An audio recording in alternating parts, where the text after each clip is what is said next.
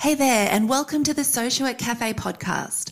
This is a light-hearted educational series fueled by coffee and conversation where we answer the question, what is social work? So go brew your favourite drink, tell everyone you are doing some professional development, and come join me, Dr. B, in the Social Work Cafe.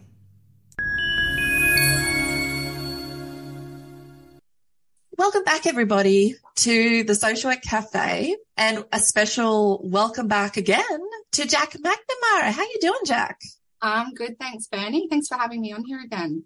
Well, it is my pleasure. I really enjoyed our episode that we did a couple of months ago where we unpacked our conference adventure in Prague. Mm-hmm.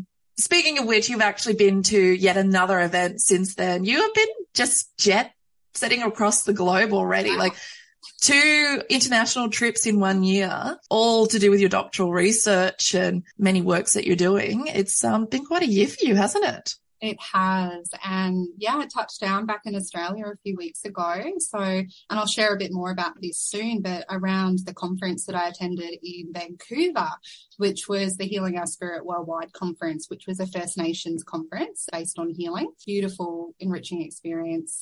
But how fortunate am I to be able to do 2 international trips in 1 year, both incredibly amazing. So yeah, still getting used to being back in Australia. I was going to say, like your feet have touched down, but where's the head at? Where's the spirit at? I'm sure it's still floating around in the sky somewhere. Yeah, I'm still thinking of maple leaves and syrup. Oh my God.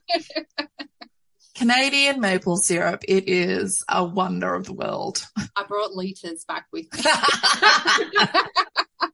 Of course you did. Of course you did. Well, so just to give people some context today, I did actually flag this in our bonus episode that we'd be having you back, Jack, to go into much greater detail about feminism in social work. And I'm hoping this will be a nice controversial topic for some people, because whenever I do lectures on feminism, in our curricula, and, it's always a sort of it's interesting to see contrasts. And when I start my lectures, before I even dig in or dive into the material and the content, I usually get our students to really just stop and unpack their associations with the term feminism, because there are just so many stereotypes, misinformation, et cetera, et cetera. I'm sure we'll unpack some of that, because your journey into feminism a bit like mine, hasn't been a linear process. Like we both came to feminism later in a way, and you have just really gone into detail and have centered it within your PhD, which is what we're going to talk more about today, around what you've discovered too about feminism's place in social work, or lack of place, perhaps. We'll see what unfolds. But so before we dive into that, let's go back a little bit more. Even though you introduced yourself a little bit in the bonus episode, I think it would be good to give people a little bit more detail about your social work practice background and how then you, along the way, that background has informed your journey into becoming interested in feminism in social work. Yeah, great question. And I think we always need to start with positionality, where we come from, who we are. I'm a social worker. I was born and raised in Rockhampton, which is Dalrymple country. And I'd like to take this opportunity to pay my respects to elders past, present and emerging on Dalrymple country. Born and raised here, so I'm very familiar with Rocky. Ventured out once to Perth and lived there for a little while. Absolutely loved it. Found my partner there and brought him back here, and he loves loves the humidity, not. So Rocky, for those who aren't too familiar with it's about a 7-hour drive north of Brisbane. It's based around agriculture and mining. It's like the beef capital of Australia, isn't that's it? Contested, Bernie. Oh. There are some places in good old New South Wales I think Wagga might try and challenge you for that title. Yeah. For a bit, but we like to call ourselves the beef capital. We have many statues of cows, so surely we've earned it. But, good old Rocky, like most regional towns in Australia, has quite a few socioeconomic challenges. Yeah. And I'd have to say, in terms of my identity, that's definitely shaped part of who I am. My social work degree, I started when I was the tender age of 17. Oh, really? Yeah, so I was...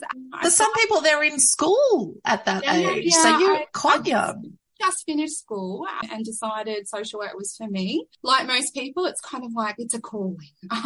Yeah. Professions. Did I know what social work was? No. It was a rude awakening when I went to one of my first residential schools, and they're going around asking everyone, why did you come into social work? And I want to help people. I said, I want to, no, wait for it. I want to earn money for helping people. So that's where this started, right? Oh, the idealism. Oh, it was. And, I really grew alongside my social work education because at times it was pretty turbulent. It took me 6 years to finish because I was a young person going through young person things. Yeah. But it was a really transformative journey for me, I think. And the older that I've gotten, the more that I value the wisdom that comes with lived experience. And not to discount or credit the young people who come into the profession, but it certainly helped me, I think, to develop my practice framework and my identity to get some lived experience happening. So, good point. Because I'm a bit of a sucker for punishment, I decided the year after I finished my bachelor degree, and I have to point out, I'm the first in my family to finish a degree. Yeah. So it wasn't on the trajectory when I finished school, and I thought, I'm going to go to uni. I want to help people, and I thought I'd do it, and I actually got through it. So I've had a bit of momentum, you see. Mm-hmm. And I thought, I'll go back and do a master's. And I had some great lecturers, and they're like, yeah, you would be great. We would really like you to come back. And so I did that. So I'm a sucker for punishment. So you went back straight away to do the master's? Within about 8-9 months, I went back. Oh, wow. Yeah. And definitely a sucker for punishment. Yes, Bernie. That's what I recognized when I went back. I'm like, what have I got myself into? But, during doing my master's, I was also working in the field. And I guess to start by explaining my practice experience, I want to talk about my practice framework, which is really reflective of my strong commitment to social justice. And did I understand that that's what the profession was about when I said I wanted to earn money for doing a good thing? No, but probably not. That really scaffolded through my journey through the education. I have a real significant interest in challenging the intersecting systems of oppression that disadvantage women and girls. And it's really safe to say I'm a staunch feminist. So when we started this by saying it could be a little bit controversial, we can't promise that bras won't be burned. My feminism is radical, critical and intersectional. So that's how I like to position myself. That's how you position yourself now, right? Was that what your framework was when you first emerged as a graduate and then went into masters? I think there was flavours of it, but it certainly wasn't what I'd say actuated. And when I say actuated, I mean actually incorporating feminist thinking into the doing of the profession. So it was there probably theoretical in your mind, but were you doing it in practice? Okay. Yeah. And as well as that, I think in terms of that intersectional lens, I'm really passionate about decolonising practices, and I always actively engage in any opportunity for some action in that space. I've been regarded as an ally in my community by First Nations peoples. And an example of that is the Vancouver conference, which I was invited by Arnie Lynn Anderson, who is a Gungaloo woman and the CEO of the Healam Yamba Healing Agency, which is a First Nations healing agency. And she invited me to join and attend with the Healam Yamba contingent to head over to Vancouver with them to experience the conference, which, as I said, was a deeply enriching cultural experience with activism at the forefront. So it really gave me a lot of food for thought to bring back to our Australian context. But we're talking about my background. So in terms of my direct practice, it's pretty varied. And I was doing a master's during the time. So application sometimes of myself into practice, as anyone in the study journey would know, sometimes you give bit of a half life in practice. But I've worked in government and non-government. So predominantly in youth mental health, but I've also worked in child protection and domestic violence. Mm-hmm. I've worked in generalised and acute community settings and private practice as well. So quite varied. Wow, varied. Yeah, I love that. Mm-hmm. And I think in that, if we go into a little bit around where feminism, I think, become more pronounced for me on my journey. I worked a lot with young women who had, so this was in the private practice in particular and in youth mental health. So I worked a lot with young women who had been diagnosed with borderline personality. I was going to say or if they didn't have a diagnosis, they have the BPD traits. That was always my favorite when I was a counsellor. Yeah, traits. Oh my God. Anyway. And, you know, through that, I saw firsthand the stigma and the discrimination, and it was gendered, that they had experienced as a result of the diagnosis. And I think at the time, I really found it difficult to reconcile with my social work values, the treatment standards that were set out for BPD, because essentially it was about pathologizing and labeling what I perceived as trauma that was experienced as a result of a patriarchal society. Like I have to say, I had a similar reckoning in my own practice. I wasn't as explicit with the feminism as you, but I just remember when I was, particularly with women, it was only women. Oh no, sometimes a man would pop up, but just in particular, you know, like working alongside or trying to work alongside mental health practitioners who kept talking in derogatory terms about these clients who I was seeing as a counsellor, calling them, you know, the personality, you know, borderline personality disorder and their problematic behaviours. And I'm like, or disordered. Disordered. Yeah. And I'm like, are we going to talk about the fact that these are women who, like, particularly all of them who I saw were survivors of childhood sexual assault, were currently escaping domestic violence. Like, there was just no recognition of the social issues and the gendered patterns. And that was my blind spot, naming the gendered patterns too. But it took a while. Yeah, it was kind of like at the time you're so immersed, and I looked at this a lot in my master's around becoming institutionalized ourselves. Yeah. You know, and complicit by that dominant depressive discourses and ideologies of the organizations that we work for.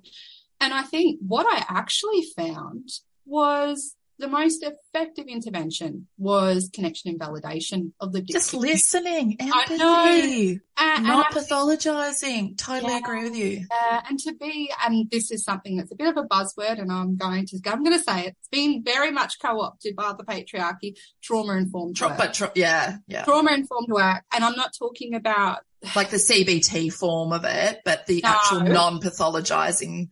Correct, the lived experience approach. And I think that for me, it was all glossy and, you know, a lot of window dressing in terms of contemporary social policy around best practice and mental health service delivery. And really what actually worked was that validation and connection of the story of what predisposed some of the emotional challenges and experiences that a lot of these young girls and women had as a result of living in our patriarchal society. So that, for me, was certainly a space in which the flames of feminism were stoked. It started there. There is, as you said, it's non-linear. There's non-linear because I went from there and I then worked in a domestic violence shelter. And wow. I know. So that, as if it wasn't overt already in a BPD diagnosis, coming into DFV was extremely confronting. And I think the feminist approach and the centrality of it and the necessity of it was at the forefront for me then. It became really overt that I needed to be a feminist practitioner. And I couldn't, but where it started was, it's quite simple really, and you don't think about it until you think about it. And I'd reflect on, I'm like, okay, I'm in this locked facility with women and children who are becoming essentially institutionalized being in there as well.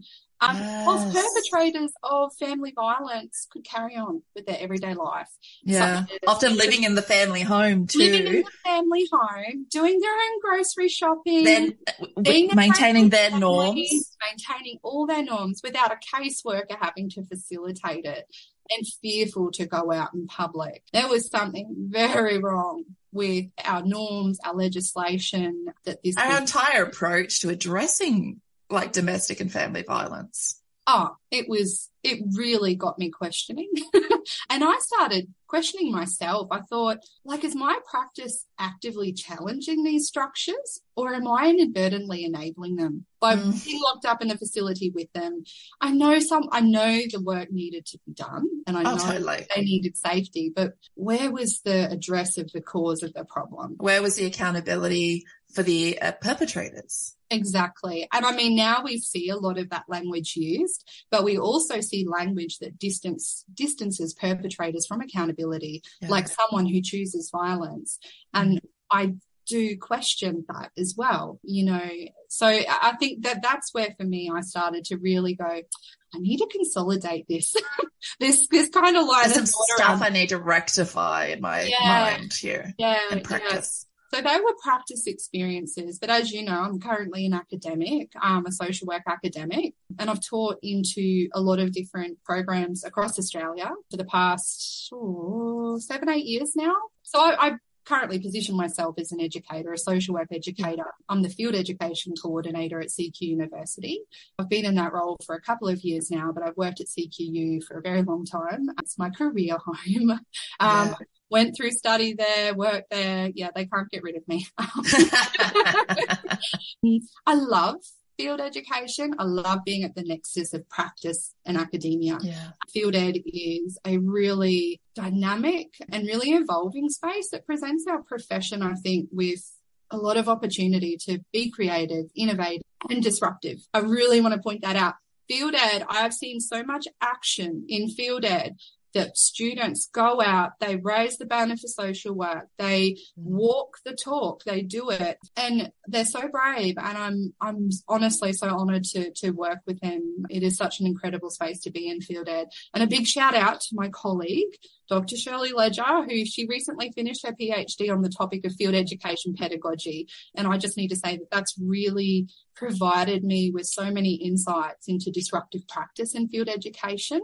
And how to share that with students. So it's become a huge part of my teaching framework. So thank you, Shirley. Yes. Wonderful. No, she does amazing work. And I think that's a good point then to talk more about like social work being positioned or not as a feminist profession, because I mean, those students, I mean, I couldn't agree with you more. We often get really passionate students who are just so keen to get out there and do amazing work. But at the same time, they need to be enabled by us as educators to stoke that passion and get, stoke the fires of it. And it sounds like you've been trying to do that in your own work. So what have you discovered along the way as an educator as well as a doctoral student about whether social work really is positioned or not as a feminist profession? Because just from my own background, I barely remember the word feminism coming up in my own study. Oh, that's important to highlight, I think, because for a lot of, I think, social work programs across the country, and definitely the ones I've taught into, social work features, feminist rather, it features, but it's definitely a bit peripheral. And I think that when we think about feminist social work practice, we have to think along the lines of where did we come from? So what's our historical context? And unfortunately for social work in the Australian context, it is a patriarchal inception. We were born out of a response essentially to police the poor people. And that's something that's an uncomfortable kind of reality, isn't it? I think you need to unpack that a little bit more. Like this comes out of your lit review, doesn't it? In your PhD in particular. And look, I don't think it's too far from what students have been learning and teaching around social work as a modernist project. We speak to that quite well, I know, in our programs, like that and problematizing the colonial thinking and the critiques of modernism. But actually you discovered what was missing often in the critiques is the patriarchal influence. So it's just so prevalent. And maybe I should start with where I developed the idea for my PhD. And I think whilst I've talked about, I think we need to go right back to the start. So I think when we talk about feminist practice, I think we need to come back to the personal and the professional. And I think for me, feminism is actually inherently and first and foremost deeply personal. And I think that it's hard to explain, but I think through personal experiences and growing up in some of the challenging environments that I have, only feminism, as much as I probably didn't register what it was, I think only feminism got me through that. I think only feminism helped me through that. That's intriguing. Yeah. Yeah. Even later in life, some of the challenges as being a woman in the world, I think only feminism got me through that. And I found through the PhD focus groups that I did with my participants that they felt that the personal and professional deeply intertwined when it comes to feminism, and as well as culturally as well. So for cultural perspectives. So that's not too far from what we currently even teach, No. but we haven't made it overtly a feminist matter, have we? Yeah. No. Somewhere along the way, feminism, because when you unpack the entire, what we teach, there's a lot of feminism present, but it's just not explicitly named, or it's been sort of made invisible. That's by design. Yeah. And so my first memory of finding a way of feminist being and thinking that sort of authentically resonated with my emerging practice framework. So it was during my social work undergraduate degree, but it wasn't what was taught to me. I was one of my lecturers did share it with me, but they weren't teaching it in their units. So it was a presentation by Gail Dines. So for those who haven't heard of Gail Dines, Gail is a sociologist and a feminist, an absolute queen. And in her presentation, she overviewed the intersection between patriarchy and neoliberalism. Now, at the time I was doing my degree, we all hated neoliberalism. So I was like, I get that one. I know. Yeah. That's familiar. And I think with my critical social work lens on, which we can talk more about critical social work and my thoughts on that soon, but that really struck a chord with me, and it introduced me to the concept of intersectionality, and specifically my interest then in the second wave of feminism with its more political and radical focus. So the women's liberation movement. So I think it's just important we track this back because feminism, as we know, there's lots of waves of feminism, there's lots of thinking around and it's a heterogeneous movement as well. Right. Yeah. And I think that it's just important to come back to where the PhD started to get to talking about why it is we need to make sure we're incorporating feminist thinking, and not just incorporating but privileging. But I'll get there soon. And practicing it, because it's not just about the theory. It's always been a political movement. Yeah. So when I did the master's topic, and this is how you and I met, the professional identity focus in it. And of course, the findings indicated that social work knowledge wasn't valued in health, and the passion for our profession is what sustains our identity. Woohoo! I wrote a master's thesis. I felt great. But the elephant in the room was the gender focus. And it was interesting that I'd missed this, given my earlier encounters that I just spoke about, in my practice.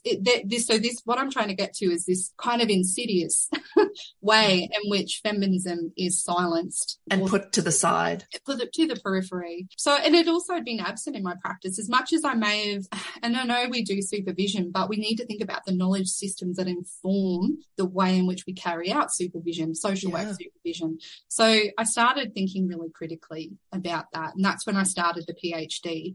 And I remember sitting down with you and Karen and Wendy, who are my supervisors, talking about building on my master's research.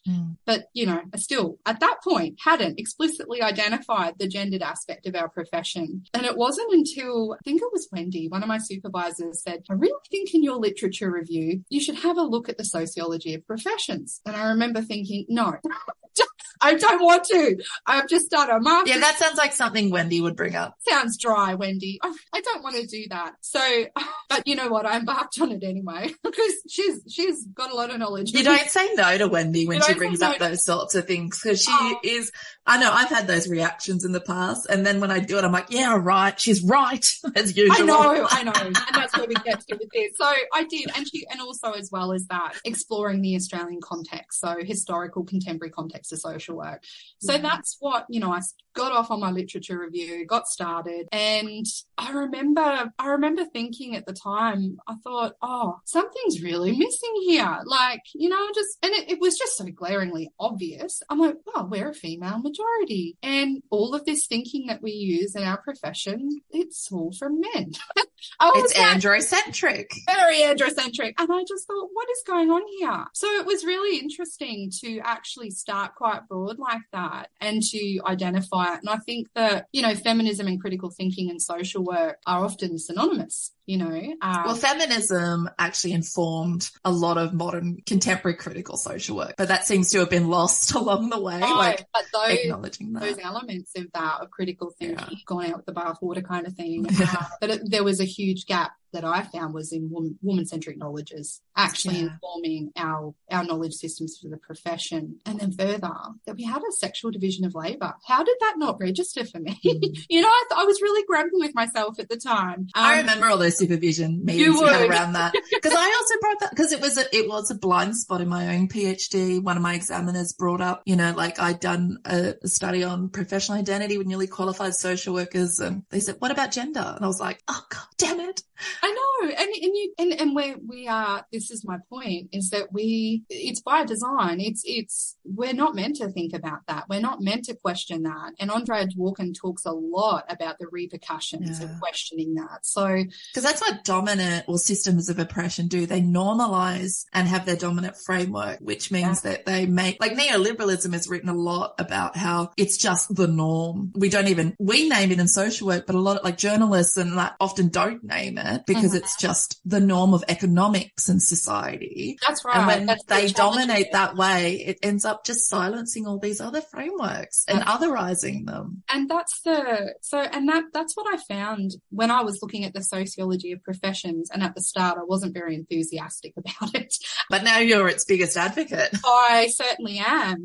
And I found that it was male knowledges that really pervaded professional projects. And when I talk about professional projects, we're talking about how a profession is constructed. What constitutes a profession? Yeah, exactly. And how does a profession develop sovereignty and demark themselves? So all of those elements, and it's very taxonomic and it's very derived. Hierarchical. Exactly. And social work falls in line with as a patriarchal professional project. And that is something that was really hard for me to grapple at the start. And then when I was looking at social work in Australia and in the Australian context, it was really clear to me that our knowledge base was inherently androcentric because of all the historical, social and political context. And the patriarchal inception was actually going back to good old Gail Dines, was actually a mutually reinforcing oppressive ideology alongside neoliberalism and capitalism, all of which to varying degrees primarily serve male interests. So this was my analysis, and I'm mindful that others may have a different take on that, but that's my analysis of our history and our contemporary practice. Yeah. So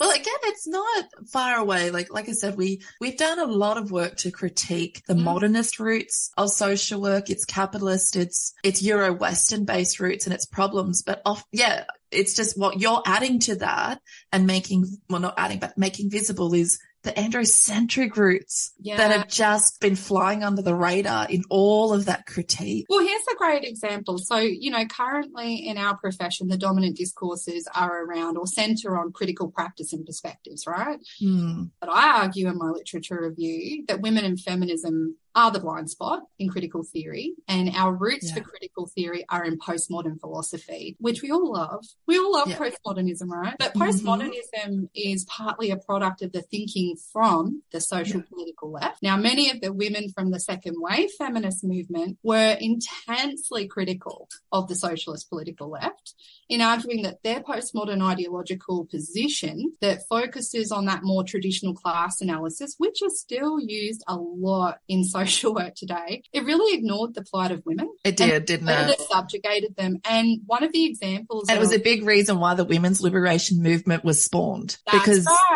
you had women, they were part of those movements, like those social movements of the 60s and 70s, like your civil rights movements even, and trade union movements, you know, those class struggles. But through all of those so-called progressive social movements, women's experiences were being utterly ignored or suppressed because the male leaders of of many of those movements, they were beating their wives and committing domestic violence. The example that I'll use is one that Andrea Dworkin talks about in her book, Right Wing Women. I think it's a 1993 excellent read. I loved Woman Hating by Andrea Dworkin, but I loved this book more. The political context that it overviewed was just so spot on. It was brilliant. Chef's kiss.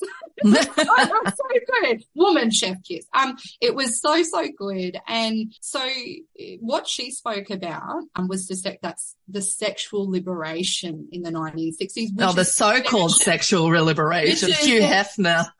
Yeah. Which is an extension of the socialist political left at the time. And she quotes that it is a form of patriarchal exploitation, that sexual liberation was practiced by women on a wide scale in the 60s, and it did not work. That is, it did not free women. Its purpose, it turned out, was to free men to use women without the bourgeois constraints, and in that, it was successful. So what did we see? Men got quite liberated during that time, but women very much not so. Yeah. And then before this time, we had the likes of Simone de Beauvoir, who was a French feminist philosopher, and she had warned that so this is from the same school of thinking, right, that when interpreting issues of class, socialist and communist ideology actually lacks focus on sex-based struggle for women. Yeah. As women are viewed outside of class structures due to the male perceived position of women as other. And this is also a lot of thinking that's in ecofeminism as well. So women are seen as other in a male-dominated society. And there is one exception. I've got to call out to my homeboy, Frederick Engels. I was just going to bring him up because he had a lot of influence on the women's liberation movement. Yeah. Well. And he was going to Karl Marx, dude, focus on women. He's like regarding women as a class. That's how he saw women, as a class group.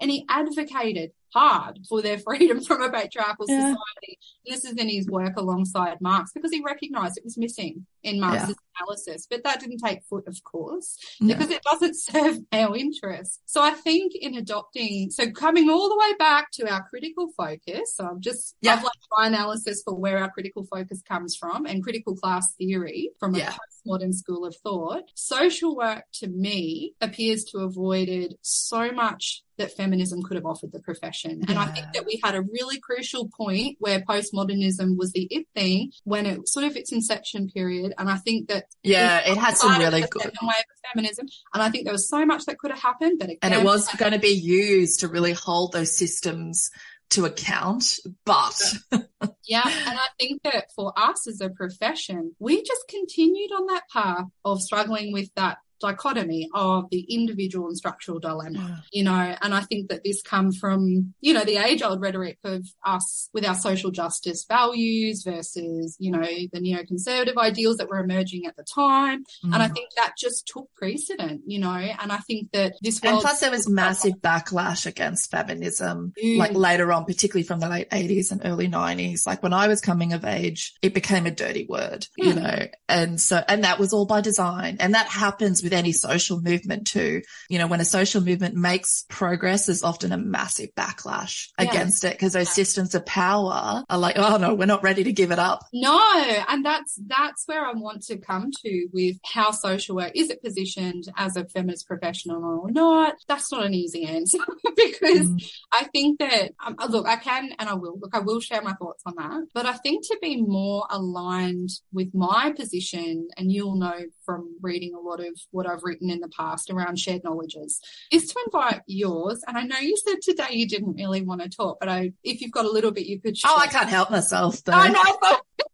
I really want to invite yours and the listeners who are listening to us, their reflection and yours on how you currently incorporate or privilege feminism in your social work practice. And as you know about me, Bernie, I'm very action oriented. I'm activist focused. I'm disruptive, transformative, all those things. So whilst I could tell you, and I'll get to it, my thoughts and what I think about it, but I really wanted to unpack that first with you. And if that's okay, I know this is actually about me and my ideas and my research, but to prompt your thinking, and whoever's listening, about your ideas of feminist social work practice, I'm going to share don't you love how in Australia we say we're gonna? I didn't realise it until I was in Vancouver and everyone said, I'm going to. I'm like, what?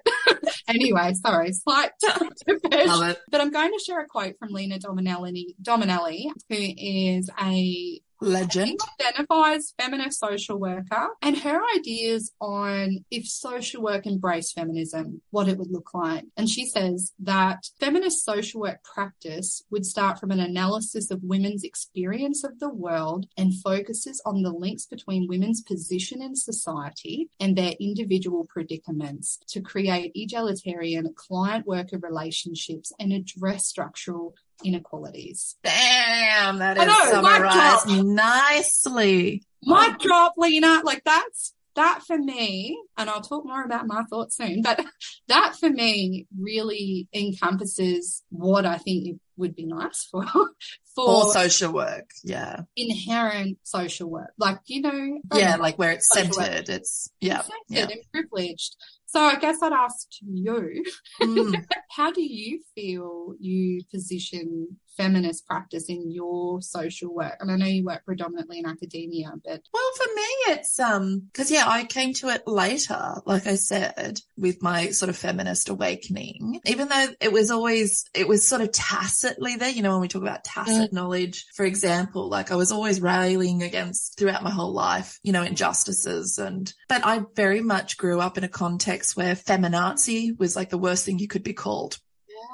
And not understanding what that is. And I think that really informs then where I've become around to, first and foremost, like I've been doing a lot of soul searching and learning and reading, like you said, Andrea Dawkins. And I'm going to be putting links to everything. Like you can actually download for free the complete works of Andrea Dawkins' work, because when she died, she put it into her will. She did not want people paying for her work. So there is a link. And I've loved coming across Gail Dines. Pamela Miller is another one I've enjoyed reading her work, just how she succinctly brings receipts around patriarchy as a system and how it flourished. So for me, it's then been about, first and foremost, working on myself and unpicking a lot of my own background, my own journey, and looking at feminism and pairing that then now more so with trauma-informed practice. I was really like, when that started to emerge as a model, I found myself bristling against it because I felt like it had become a fad. But now that I've been able to align it with a feminist worldview, I'm like, boom, I'm off and running. So for me, it's been about how do I bring this as an educator into our teaching? And I've been very explicit about making changes to subjects or materials where I can. But then also it's about your ongoing conversations with students and with colleagues and anyone where you see an opportunity to raise questions or call out, bullshit as well. Absolutely. But I think that's why, going back to the very beginning of this conversation, why before I even go into feminism in social work, I ask our students to stop and unpack their relationship with that term, the images they have. And that's very much informed by my personal upbringing, and how that term was always presented in the mainstream to me. And so I've had to work through basically my conclusion to that to students is do your fact checking. That's actually go in and get, like most of the people I hear who have ever bullshitted about feminism, they've never even picked up a feminist book. That's right. They've never even read anything. Like there's a lot of really right-wing commentators, in the US in particular, and I'm not going to name them and give them a platform here, but, they go on about how feminism is the scourge of communities and society. I guarantee you they've never even read a feminist book. They never actually give names or receipts. They just give generalizations. So for me, that's an academic pursuit to call out that kind of stuff as well. But that's sort of where I'm at in mine. And for me, it's also like when I did phenomenology in my PhD, which you've done as well or incorporated, it was a blind spot. And now I'm finally getting into the feminist phenomenology as well, which means revisiting de Beauvoir as well as other amazing feminist phenomenologists and thinkers in general that contribute. So it's a journey, isn't it? I love it. It's a journey. I love it. We're doing social work response. It's a journey, but it really, really is. And I think that when you talk about education and awareness, that they seem to be your primary strategies for developing not only your feminist art, flying the flag, but stoking that fire and passion in students to actually engage with this in a critical way. I'm not here claiming feminism is perfect. no social movement and theory and practice is perfect, but it needs engagement and critical examination, and it needs us all contributing to make it better. But again, as you said, it's been a very deliberate move by certain voices to silence this voice and to silence this dialogue and discourse. Systems of power don't want to give up their power. That's right. And that brings me to my thoughts. And I'm wondering, I'm big curious. I wish we could have had like an interactive session with an audience. I would have loved to have heard what the listeners were thinking. And we might talk a little bit about strategies for incorporating feminism soon as well, which I don't know, maybe the listeners. Well, I want to ask you later about advice that you would give to listeners about centering feminism. But I have a feeling you're going to touch on that as you speak, to your answer as well. Yeah. And I think, so for me, and I can only speak for the work that I've done and the research that I've done, doing that typical disclaimer. Yeah. Well, contextualizing. Just contextualizing. So it's my research has led me to the conclusion that feminism is on the periphery of social work. And I don't want to discount all the incredible work that is done by feminist practitioners who I know of and a lot that I don't know of, and I take my hat off to you. But as most of them that I have spoken to, I want to acknowledge that they're tired because they are constantly going against the grain. And that is something... And that's within social work, you mean? Like they feel like there's this resistance in... end of it in our profession. So, and I think you touched on this before around the silencing of certain discourses, and this comes down to that concept of epistemic injustice and the long history of women's knowledges, not just within, we're survivors, ladies, 7,000 years of patriarchy, we've survived it, but we have some battle scars, and for that 7,000 years, our knowledges have been disregarded, devalued, and particularly in relation to professional projects. So if I'm talking about my research around social work. And those who haven't encountered the concept before, is it okay for me to give a real brief about epistemic? Yeah. So it's a term that's coined by Miranda Fricker, and it's to frame the relationships between power, knowledge, and oppression, just more broadly. Yeah. So I use it in my research to highlight women's absence in knowledge development. And this is the crust of the issue with social work, contemporary and historical and contemporary social work, is the absence of woman-centric discourse and knowledges being incorporated. And that's what just for the audience, epistemology is about, sources of knowledge. Yes. And we're speaking specifically here to women's embodied knowledge, experiential knowledge. Absolutely. And is the domain in which we develop our understanding of reality. Yeah. So, and the focus group that I engaged with for the PhD, big shout out to them if I haven't already. If you're listening, I'll probably share it with them. So big I hope you will. Guys. Hello. You guys nailed it when you explained this really well in, I think it was a later meeting, and I'll get on to the fact that it was a bit later, how grand theories in social work that we draw on still in contemporary practice are all male derived. And the group talked about the example of attachment theory and how it's conceived of through a male worldview. And I'm sure good old John spoke to a couple of women and families. Like Mary Ainsworth. Inherently, it is derived from a male worldview. And it's been propelled by a male worldview. Yeah, it has, absolutely. And that's that reinforcement of those mutually oppressive systems of oppression for a certain purpose. Same with CBT, and so many, the medical model just broadly has, Yes, absolutely. That is the boys' club. So it's not only is it not woman-centric, but it also doesn't even have cultural consideration. Yeah. As well. So there were gaps with our intersectional lens as a group that we unpacked, and we were like, wow, fascinating. And this is how we contributing to that epistemic injustice ourselves and inadvertently oppressing ourselves as well as the women and girls that we work with. So, it's really interesting how we can also be agents of that too. Yeah. Totally. And we try not to be hard on ourselves.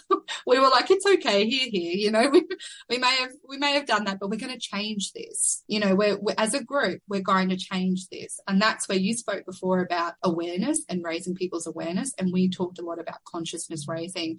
And in that consciousness raising, we spoke a lot about how it took a little while for us to recognize some of these things. And we put it down to that internalized bias, and it's androcentric bias, but an internalized misogyny that you don't call out and name it for what it is unless you get to be a collective. So Yeah. This is something, and it is synonymous, isn't it, with the neoliberal, way of life. We're all individuals, and an individual struggle. And just be self-reliant on yourself. Yeah. Yeah. As opposed to a collective. We may not have, I'm sure we would have maybe developed those insights at some point, or have even thought of them before. But time and place is important. And as women, as a group, where it was kind of sanitized from patriarchal discourse, but it took a while to shed all that bias and the layers of patriarchy. Which is what we have both described today when talking about our own journey into feminism. It didn't happen overnight.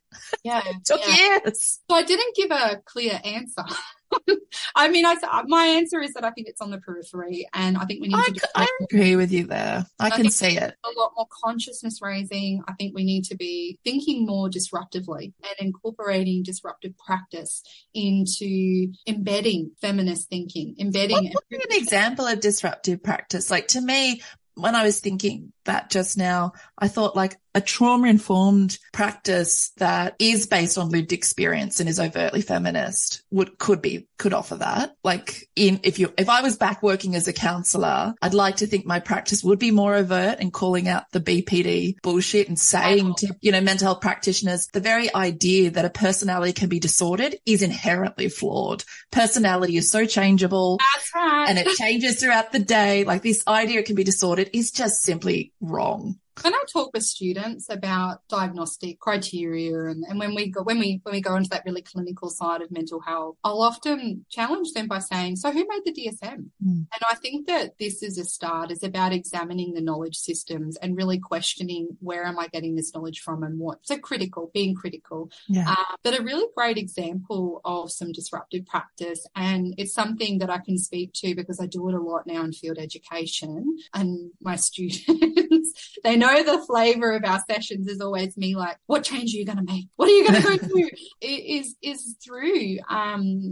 It's through the work that we do, and it doesn't need to be this big monumental active whatever in your face kind of protesting. No, it doesn't need, you don't need to, you do, please do hit the pavement and protest. That does matter. It's one strategy. It's one strategy apart. And one of the strategies that we do incorporate is through the student learning experience. So with my students who've on placement, I always talk about what little thing can you do to resist? What can you do in your learning agreement? So that's my way. I like that.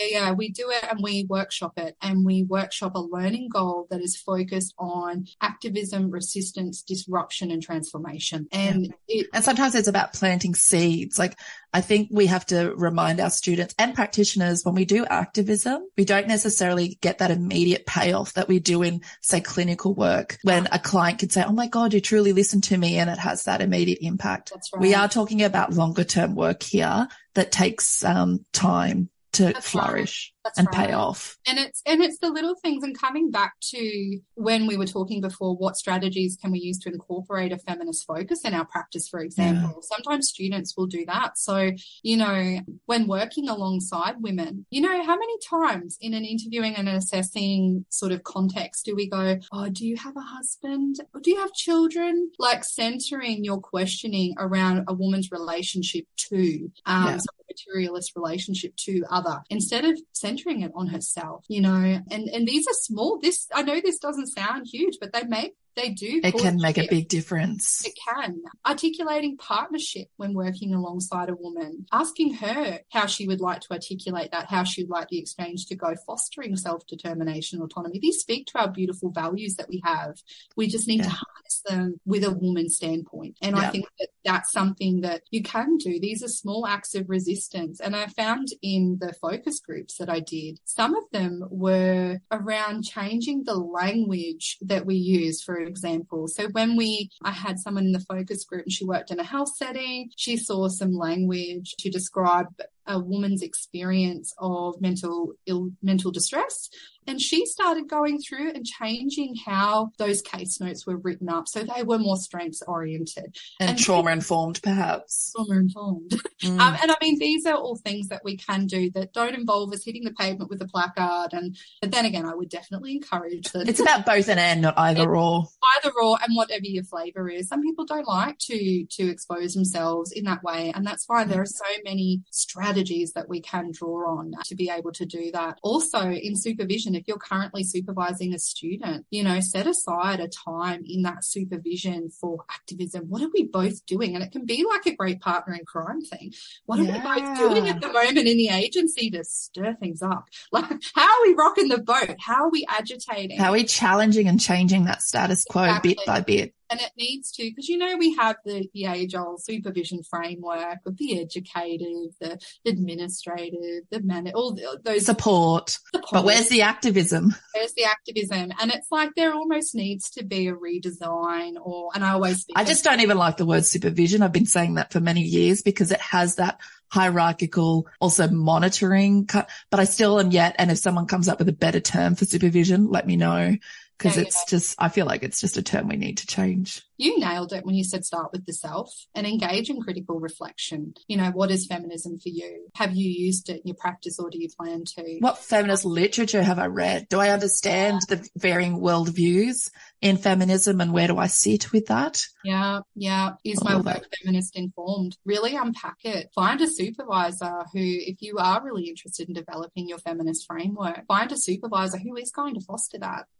No point wasting time in a I know we don't like that word, but in a supervision setting that isn't meeting your needs. So definitely consult the literature. Anything by Lena Dominelli on feminism is fantastic and for our professional focus. And she also positions it well with all along, and we haven't mentioned it, so I want to give a shout out to anti-oppressive practice, because she writes so beautifully to how we as professionals, we can be oppressive. And so I'm picking that relationship and the power that is within, the professional client or whichever word you prefer relationship, and bringing in actively a feminist, not just lens, but practice to reconceptualize that relationship. So absolutely. Proactive participation, making sure that those power dynamics are examined and mitigated. Like it's something it's taken for granted, and that goes for any person that we're working with, not just women, really. And I think for any male social workers out there who are listening, I would really recommend checking out work by Bob Pease. He's a fantastic ally.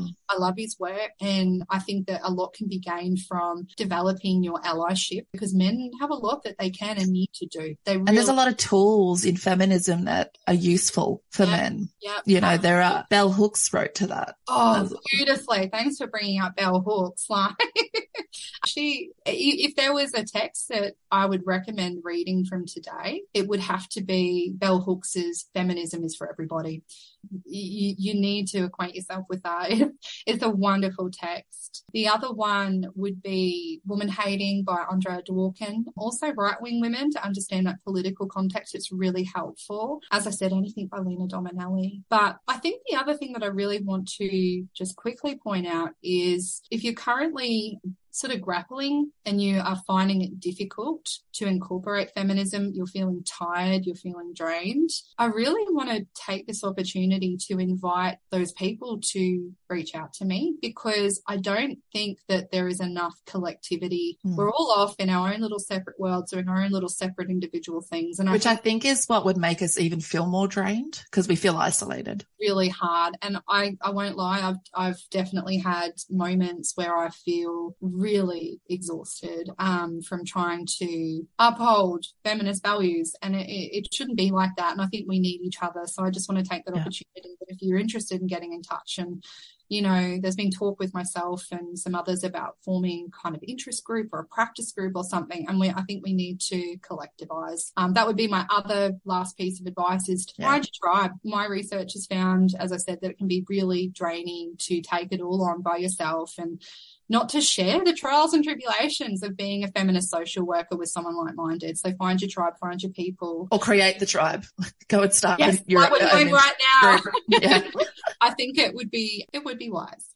Yeah. Oh, thanks so much for that, Jack. I think that's really wonderful advice. But also I think you've given the listeners just so much to think about, walk away from. It's the kind of episode where you need to unpack multiple times too, because we've covered a lot of terrain in terms of feminism No, just as our journeys are not non-linear, so is this conversation, which I absolutely love. And I think once you also have finished your doctoral research and really start publishing more of it, we'll have to have you back to speak more to your focus group, all of the amazing and wonderful data. Well, hey, you know what I mean? Experiential knowledge that came out of that. So going to then the last question. A hard one. The hardest one of all, perhaps. Give us your one sentence, try not to give us the jargon, just keep it nice and simple. I'll do my best. What is social work, Jack? This changes for me all the time. And as a social work identity researcher, I'm really aware that there's not a one frame or one definition for us. But at the minute, For now, I like to position social work at all practice levels as a collective political and social justice response to oppressive structures. So in that... Oh, damn. Yes, mic drop. So I liked it too. I was actually thinking about this on my morning walk yesterday, and I was like, she's going to ask me that. I am. So in that, we are a profession that must remain congruent of our role in either perpetuating or enabling these structures versus disrupting and transforming those. So I hope after this podcast today that critical feminism landed for some of the listeners, and that they work and strive now to privilege that in our thinking, to uphold our social justice commitment that we must have. We need to have that. It's essential in a reimagined social work. So that I've said this at the conference that I recently went to, my presentation, where women of the profession can centre and privilege their discourses and knowledge systems and draw on these to inform their identity, practice and service delivery. And this will transform the outcomes of the people that we work with. So that's what is social work. It had to have a feminist flavour in there. So. I did. Well, that first part to this whole sentence too, but I don't think any of our other guests so far this year, put in the word political in particular. Yeah. So you've given me a lot to think about there, and I can't wait to collate all of these definitions actually and kind of compare and contrast them all. The social work identity researcher in me just had I know, right? That's so exciting. There's so much to unpack, but I just love everything that you've said there and how you've turned the lens back onto social work and back onto us, which is really in keeping with that reflexivity throughout that conversation today. So Jack, it is reflexive, isn't it? I didn't think of that. It has to be. Well, that's the Jan Fook in me coming out. I think she deserves a bit of a shout out, even though she hasn't been as explicitly feminist in recent years. A lot of her work is informed by feminists. Yeah, for Jan Fook. Yeah, definitely. The notes section is going to be full of great resources and links for people to follow up. But Jack, thank you for coming back into the cafe for a second time. And you didn't slow down for 1 second in bringing your passion and enthusiasm for this topic. And it's exactly what I was hoping for. Thanks so much for having me. I got to avoid marking and I got to talk to one of my favourite people in the world. So, well, not necessarily avoid, but at least suspend it for a moment. It'll happen. Marking. It's always there. And we'll put your email in the notes, Jack, to honour your invitation with our listeners for anyone who wants to reach out. I have a sneaking suspicion you'll get a few. Yeah. Yeah, we need to Yeah, totally. Thanks so much, Jack. We'll leave things there. Thank you. Thank you for joining me today, and I hope you enjoyed the episode. You are most welcome to get in touch and tell me what you gained from the show. You'll find my website details and email in the episode notes. Be sure to check out the notes for other links that you can follow up for further learning and development. While you are there, tap the subscribe button on your podcast app so you don't miss out on the next episode. And feel free to rate and review the podcast so we can reach a wider audience. See you next time in the Social Work Cafe.